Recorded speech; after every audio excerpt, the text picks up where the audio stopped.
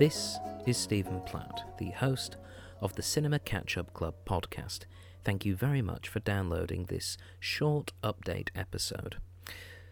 So, as some of you may no doubt be aware, the pilot episode where we reviewed The League of Extraordinary Gentlemen is already up for your listening pleasure, and we are pleased to announce that the full series will commence in the final week of April 2017.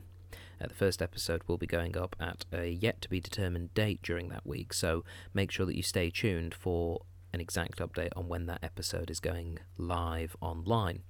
That first film that we'll be reviewing, by the way, is Stanley Kubrick's 2001 A Space Odyssey.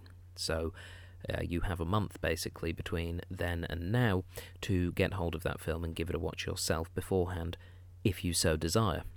Once that first episode goes to air, we will then be airing weekly episodes of the Cinema Catch-Up Club, reviewing all sorts of classic films. Now, there are many ways that you can get in touch with us to suggest films that we should look at, or just provide your feedback on what you've enjoyed so far from the series. We are available on Facebook. You just search for our production company, Thought Jar Productions, and you can leave comments there as well as getting updates on future episodes. We're also available on Instagram at Thought Jar Prods. That's the word thought, the word jar, and then PRODS, Prods, short for productions, because there's a character limit. So that's Thought Jar Productions on Instagram, and that same username can be used on Twitter as well. We are at Thought Jar Prods, and make sure to leave any feedback that you have about the Cinema Catch-Up Club there.